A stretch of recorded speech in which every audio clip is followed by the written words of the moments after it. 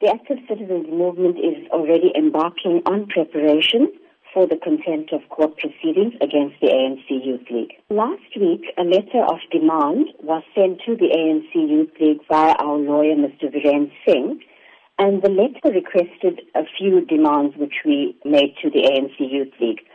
One of them being an unconditional apology to the family of Ahmed Kathrada, the active citizens movement, and to the people of South Africa for the unlawful disruption of the memorial of a struggle stalwart, Comrade Ahmed Kathrada. And the deadline for the written confirmation of acceptance by the Youth League was Saturday the 15th of April at 4 p.m. We can confirm at this point that our lawyer has not received a response to our demands, but instead a letter from the League requesting a meeting with the ACM was received. Are you then willing to meet with the ANC Youth League over this matter? We are willing to meet with the ANC Youth League when a written apology as requested is provided.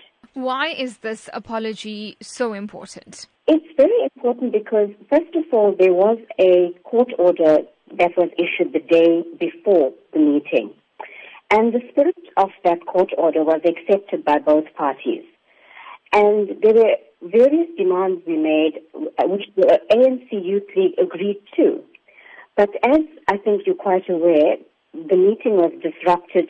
Various speakers, including our keynote speaker, Mr. Praveen Gordon, Comrade Zweli Mkhize, all their speeches were booed and heckled, and the meeting actually did not go off as well as it was planned due to the disruptions.